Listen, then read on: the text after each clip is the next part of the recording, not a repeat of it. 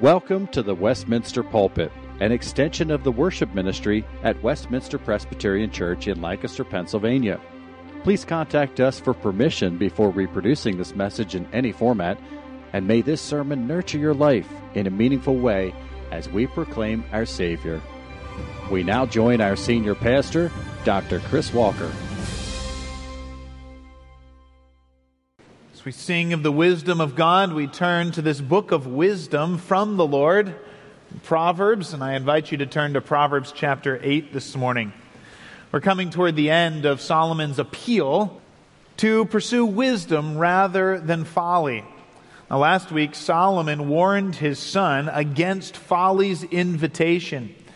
He exposed temptation's tactics through the story of a young man who was lured by a forbidden woman who came out at night, dressed to allure, to persuade him that illicit pleasure was both safe and desirable, and so to trap the unprepared in sin and death. Now today, Solomon describes Lady Wisdom's invitation. In a marked contrast, wisdom calls out during the daytime, from the public places, at the gates, at the front of the town, so that all may hear and consider her offer. Now, just to whet your appetite, I think that Proverbs chapter 8 is perhaps the most beautiful and lofty chapter in all the book of Proverbs. It will take us some work to plumb its depths, but the reward is worth it. So join me as we read Proverbs chapter 8. Does not wisdom call? Does not understanding raise her voice? On the heights beside the way, at the crossroads she takes her stand. Beside the gates in front of the town, at the entrance of the portals, she cries aloud. To you, O men, I call, and my cry is to the children of man. O simple ones, learn prudence. O fools, learn sense. Hear, for I will speak noble things, and from my lips will come what is right. For my mouth will utter truth. Wickedness is an abomination to my lips. All the words of my mouth are righteous. There is nothing twisted or crooked in them. They are all straight to him who understands, and right to those who find knowledge. Take my instruction instead of silver, and knowledge rather than choice gold. For wisdom is better than jewels, and all that you may desire can compare with her. I, wisdom, dwell with prudence, and I find knowledge and discretion. The fear of the Lord is hatred of evil. Pride and arrogance and the way of evil and perverted speech I hate. I have counsel and sound wisdom. I have insight. I have strength. By me kings reign and rulers decree what is just. By me princes rule and nobles, all who govern justly. I love those who love me, and those who seek me diligently find me. Riches and honor are with me, enduring wealth and righteousness. My fruit is better than gold, even fine gold, and my yield than choice silver. I walk in the way of righteousness and the paths of justice, granting an inheritance to those who love me and filling their treasuries. The Lord possessed me at the beginning of his work, the first of his acts of old. Ages ago, I was set up at the first before the beginning of the earth. When there were no depths, I was brought forth. When there were no springs abounding with water. Before the mountains had been shaped, before the hills I was brought forth. Before he had made the earth and its fields, or the first of the dust of the world. When he established the heavens, I was there. When he drew a circle on the face of the deep. When he made firm the skies above. When he established the fountains of the deep. When he assigned to the sea its limit so that the waters might not transgress his command. When he marked out the foundations of the earth, then I was beside him like a master workman, and I was daily his delight, rejoicing before him always, rejoicing in his inhabited world and delighting in the children of man. And now, O sons, listen to me. Blessed are those who keep my ways. Hear instruction and be wise, and do not neglect it. Blessed is the one who listens to me, watching daily at my gates, waiting beside my doors. For whoever finds me finds life and obtains favor from the Lord. But he who fails to find me injures himself. All who hate me love death. Father, we thank you for your word. Send your Spirit, apply it to our hearts that we might know you. We pray in Jesus' name. Amen. Well, as we are gearing up for another election season, I have to express my flourishing cynicism at campaign speeches. One would hope that a campaign speech would give solid reasons to vote for a candidate. Here is who I am. Here is what I will do. Here is why I'm qualified to do it, so vote for me. Unfortunately, we have a long and inglorious history of promises that don't match reality. Maybe you would think back to Herbert Hoover in 1928, who campaigned on his promise to extend prosperity to all, promising a chicken in every pot and a car in every garage. Of course, if you're doing your historical math, you might note that it was 8 months after his inauguration that the stock market crashed, the Great Depression began, and there weren't chickens in many pots at all, not to mention cars in the garage. Of course, FDR, his successor, didn't do much better. He campaigned in 1932 on responsibility and his criticism of Herbert Hoover's deficit spending, only to follow the next term by skyrocketing the deficit spending in his attempt to manage the Great Depression, and his promises went out the window as well. It seems like just about every candidate today is intent to promise anything people will like, regardless of whether it is connected to reality or not. I'll solve the national debt. I'll take care of climate change. I'll solve inflation. And I have to admit that few of their speeches inspire my confidence in their ability to govern. But set aside politics for a minute and imagine a high and holy and beautiful offer of blessing and life, of favor from the Lord and protection from folly and death. Imagine an offer that was not a pie-in-the-sky sort of offer, but a real and substantiated offer of the greatest blessings we could imagine. That is what we have here in Proverbs chapter 8. Here we have wisdom's summons and her rationale for why we should listen to her and choose her. And as she speaks, she follows the outline of a good campaign speech. She says, here is who I am. Here is what I have to offer. Here is why I'm qualified to offer it. So choose me. And that's our outline this morning. Here's who I am. Here's what I offer. Here's why I'm qualified to offer it. So choose me. We start with verses 1 through 11, where wisdom calls out and describes her character, or who she is. Her cry goes out in the public places of the city. She's speaking where the most people would gather, at the crossroads, on the heights, beside the gates at the front of town. And her cry goes out to everyone, to all mankind, and to all the children of men, including even the simple and the fool, to anyone who will listen, to turn and learn prudence and sense. But supposing you heard wisdom's call, her cry go out, and you might ask, well, wisdom, what are you like? If I follow you, what sort of person am I following? And in verses 6 through 11, wisdom describes her character and who she is. From her lips come what is right. Her mouth utters truth. All her words are righteous, and there is nothing wicked, twisted, or crooked in them. They are straight and right, and bring instruction and knowledge that is better or of silver or gold. What a contrast from Lady Folly from last chapter. She came at night. She was a smooth-talking woman who twisted the truth, who flattered, who hid the consequences. In contrast, wisdom, her words are true and righteous, noble and straight as an arrow. Notice that wisdom describes herself in terms that sound a lot like the character of God himself here. That shouldn't surprise us at all, because Proverbs 2 said that the Lord himself gives wisdom, and wisdom comes from his mouth.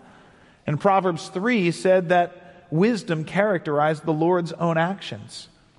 And so wisdom's invitation here is a summons to hear her words and her commandments, which come from and reflect the character of the Lord himself and all of his truth and righteousness. Now, isn't that attractive? I mean, just consider the amount of opinion, news, social circles that leave us spinning in webs of self-interest, bias, hidden motivations. I watch one football game like I did yesterday and consider all the commercials and all the ways they spin their products and try to sell them to you. Think of the way everyone from high school to the workplace angles for acceptance and success and getting a step ahead. And don't you long for someone who is genuine, honest, and true, with no hidden motivations in their righteousness? How pure and lovely and desirable are words and instructions in which there is nothing crooked, nothing twisted, nothing hidden in them, but only what is right. Isn't a voice like that like cool and refreshing water in the midst of a 95-degree September afternoon? That's the character of wisdom. That is who wisdom is: true, righteous, noble, and right. Well, then in verses 12 through 21, wisdom goes on to declare what she will do or what benefits she will bring if we choose her. Just glance down through these verses with me, and we find that wisdom dwells with prudence, knowledge, and discretion. Wisdom possesses counsel, insight, and strength. Wisdom is the means by which kings govern and rulers decree what is just. And along with these blessings, wisdom and the fear of the Lord bring a hatred of evil, pride, arrogance, and perverted speech. I'm going to just stack all of those blessings on top of one another and consider what wisdom is offering you if you will pursue her. Wisdom is saying, I can give insight into life and how it works, discretion to decide what is best, counsel and what one ought to do, prudence to weigh options truthfully and carefully. I can give justice in order to do and respond rightly. And strength and blessing come with wisdom because she hates evil, pride, arrogance, and perverted speech. If you were to do a quick survey of Proverbs and ask, what is the result of pride, arrogance, perverted speech, evil? What you'd find is that pride leads to a fall. Perverted speech leads to calamity. Arrogance leads God to turn his face away from us. And evil leads to death. And so wisdom offers a hatred of these things which lead to destruction. And so offers the blessings of prudence, strength, and justice in their place. But we're not done. Look down to verse 18. Wisdom adds that riches and honor are with her. Wealth and righteousness come from her. Her fruit is better than gold and silver. Now, just to be clear, wisdom is not saying, keep a few rules I'll give you and gold will flow through your fingers. Of course, that's not what wisdom's saying here. Remember what Proverbs are. They are not comprehensive statements on every situation in life. They are descriptions of two paths that you could follow: wisdom and folly. And all throughout Proverbs, we're going to hear how folly, particularly in laziness, greed, pride, and sexual sin, lead to poverty and disgrace. Whereas wisdom, particularly in its diligence, faithfulness, and purity, lead to honor and success and safety. And doesn't experience justify the claims of those two paths? But notice that even while success and honor do come from wisdom rather than the poverty and disgrace of folly, notice that wisdom is not offering mere riches. Because in verse 19, wisdom says her fruit is better than silver or gold. For she brings the joy, the safety, the favor of God, the promise of life that comes through righteousness and keeping his commandments. And so that is what wisdom has to offer.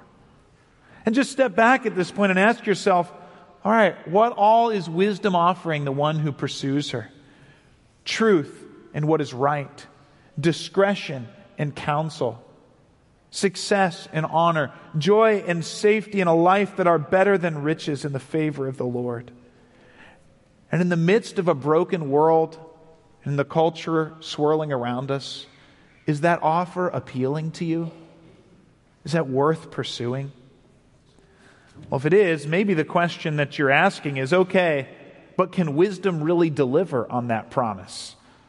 Is this just another campaign speech from religion that's too good to be true? Can wisdom really bring the blessings that are outlined in these verses? And that brings us to verses 22 to 31, where we find out why wisdom is qualified to make such magnificent promises. Now, just to warn you, this is where we have to read carefully, but also where we're going to find the greatest glories. So get ready here. On a first read, why is wisdom qualified to make these offers of blessing? Well, wisdom gives two reasons in these verses. First, wisdom has existed with God from all eternity. And second, wisdom participated with God in the creation of the world. Do you remember in the book of Job how Job questioned the Lord and said he didn't understand how what God was doing lived up to his character?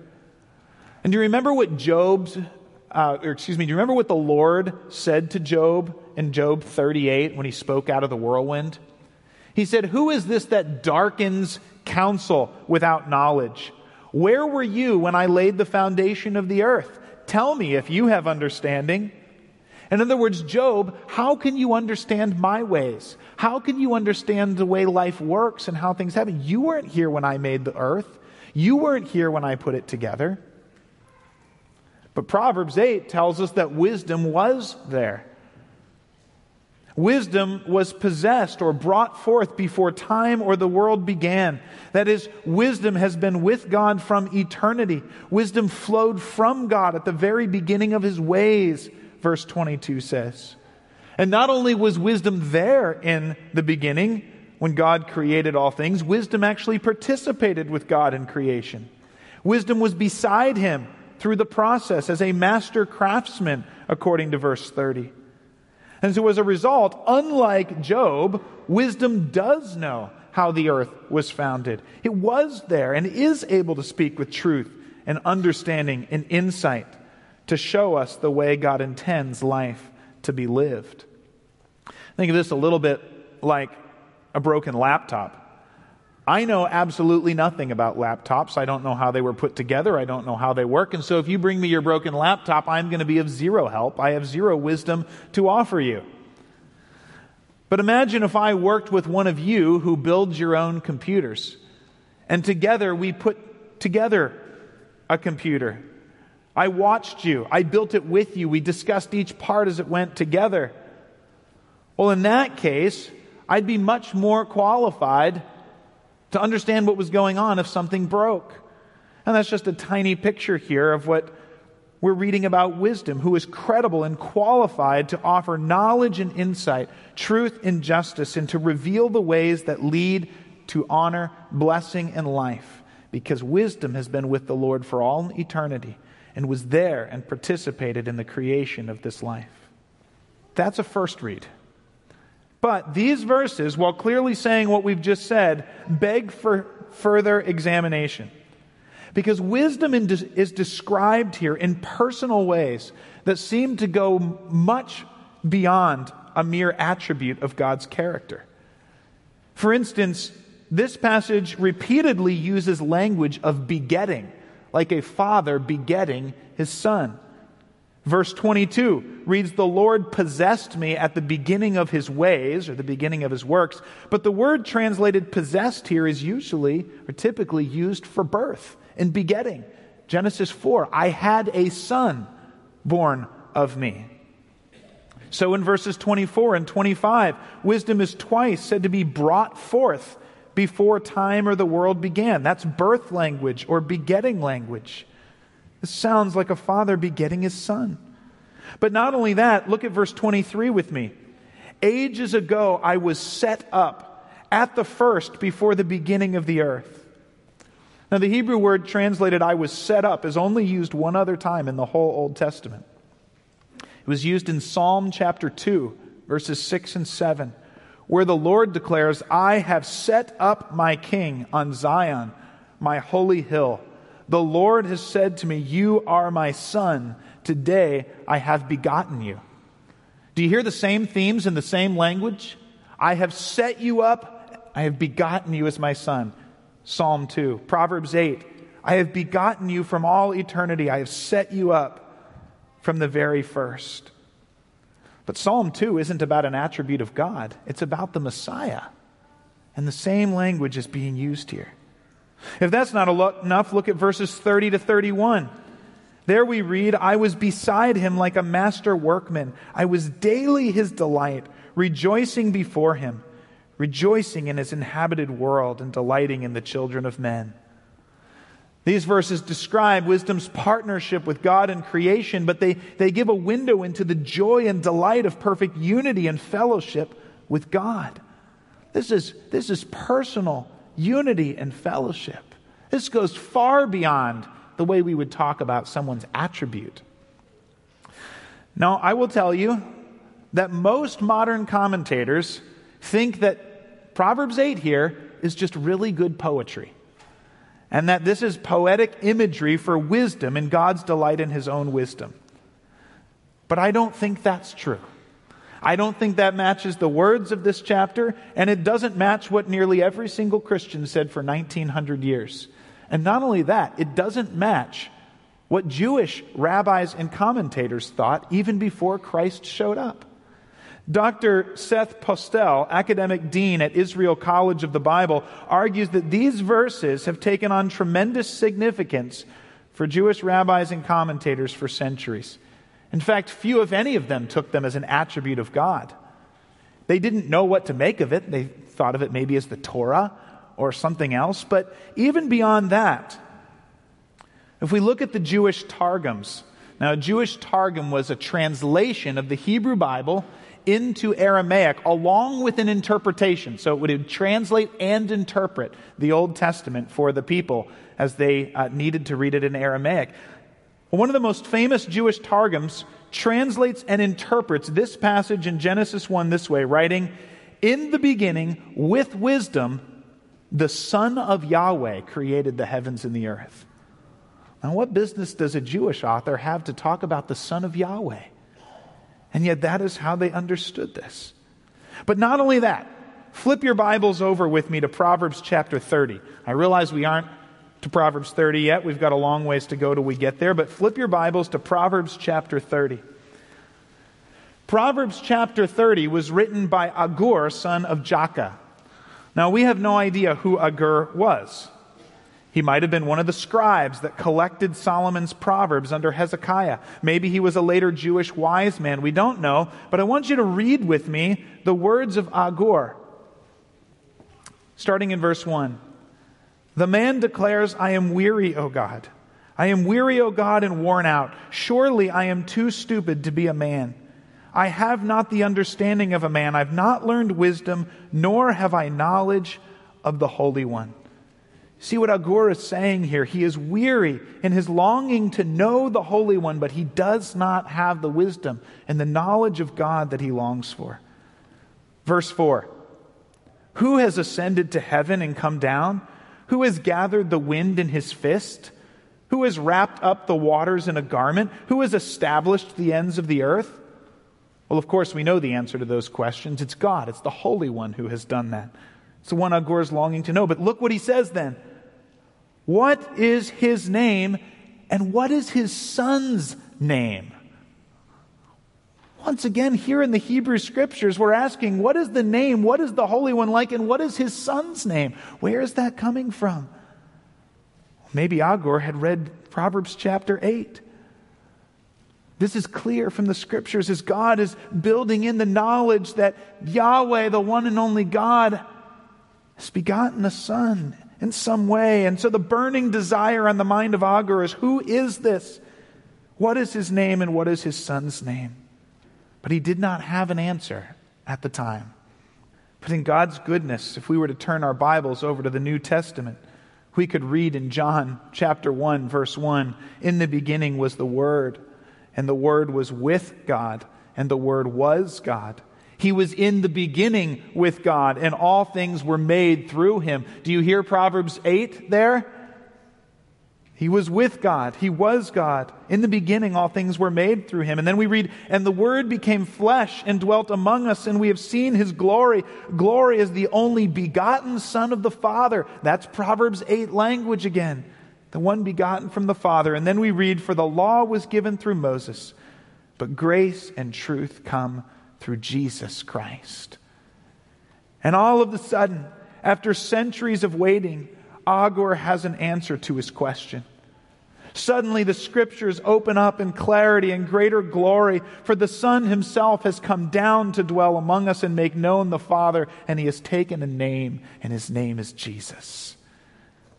And suddenly, we go back to Proverbs 8 and we find out, well, this isn't just wisdom dwelling with God. This was wisdom embodied in the Son Himself, begotten of the Father. No wonder wisdom is qualified and able to offer us truth and righteousness, counsel, insight, riches, treasure, honor, favor from the Lord and life itself, because it's nothing less than the Son of God Himself who makes these offers.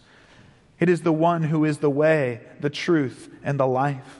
The one who is buried treasure, worth giving up everything we have to turn and follow Him. It is the one who unites us to Himself and welcomes us into His kingdom forever. And when we realize that this is the one who stands behind Proverbs 8 and the riches of the offer that He makes, the question is, will we come to Him?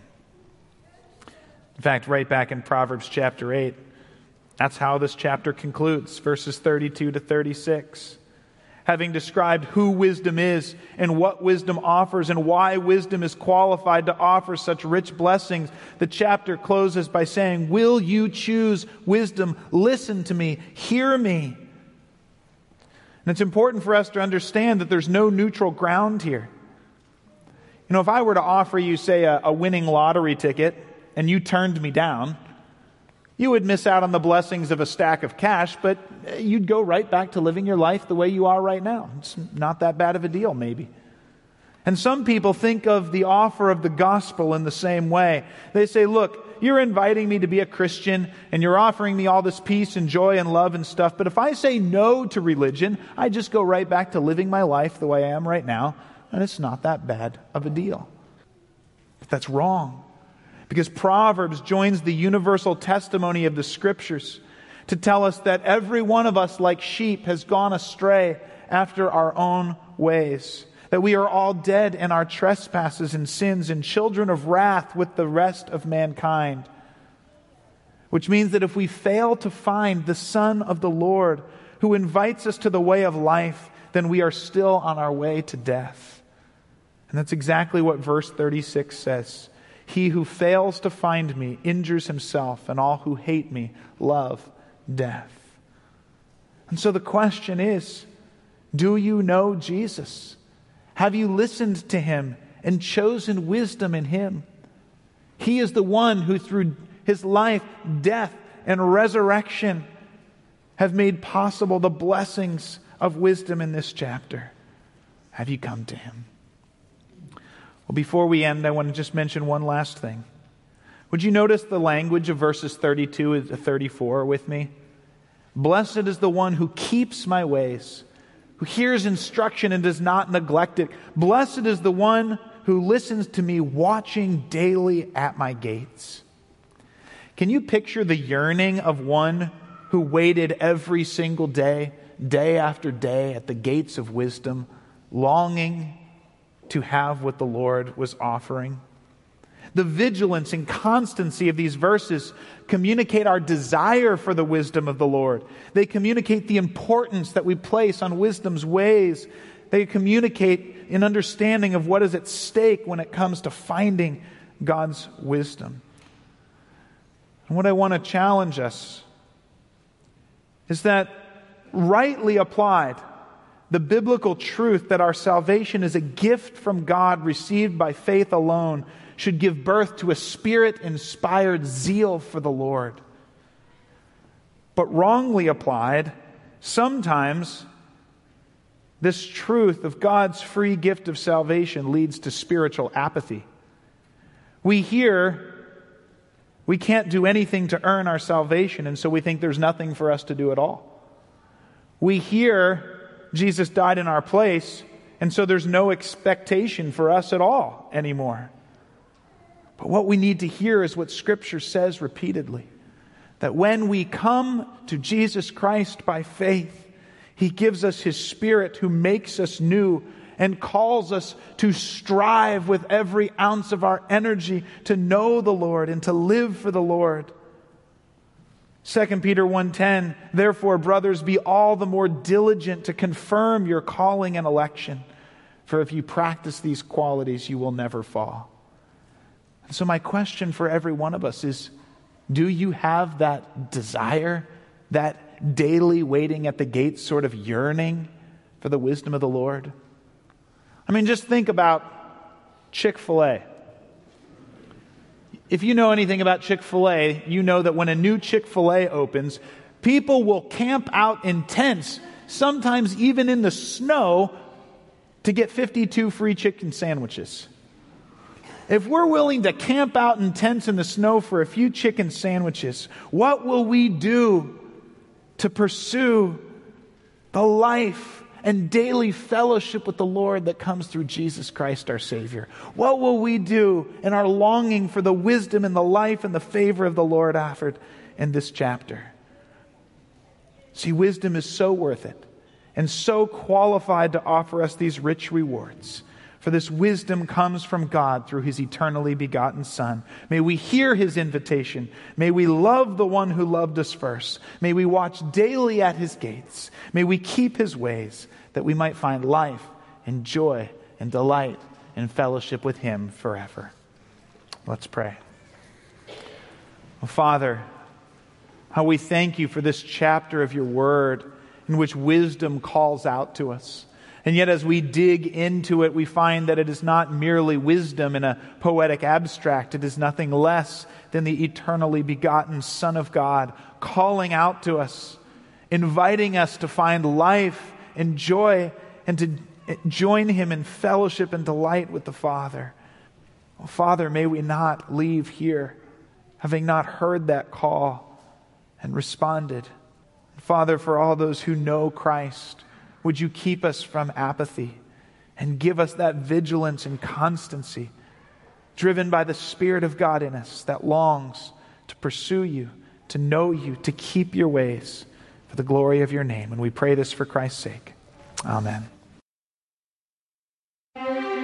The Westminster Pulpit is courtesy of Westminster Presbyterian Church in Lancaster, Pennsylvania. You are welcome to worship with us on Sunday mornings at 8 or 11 a.m.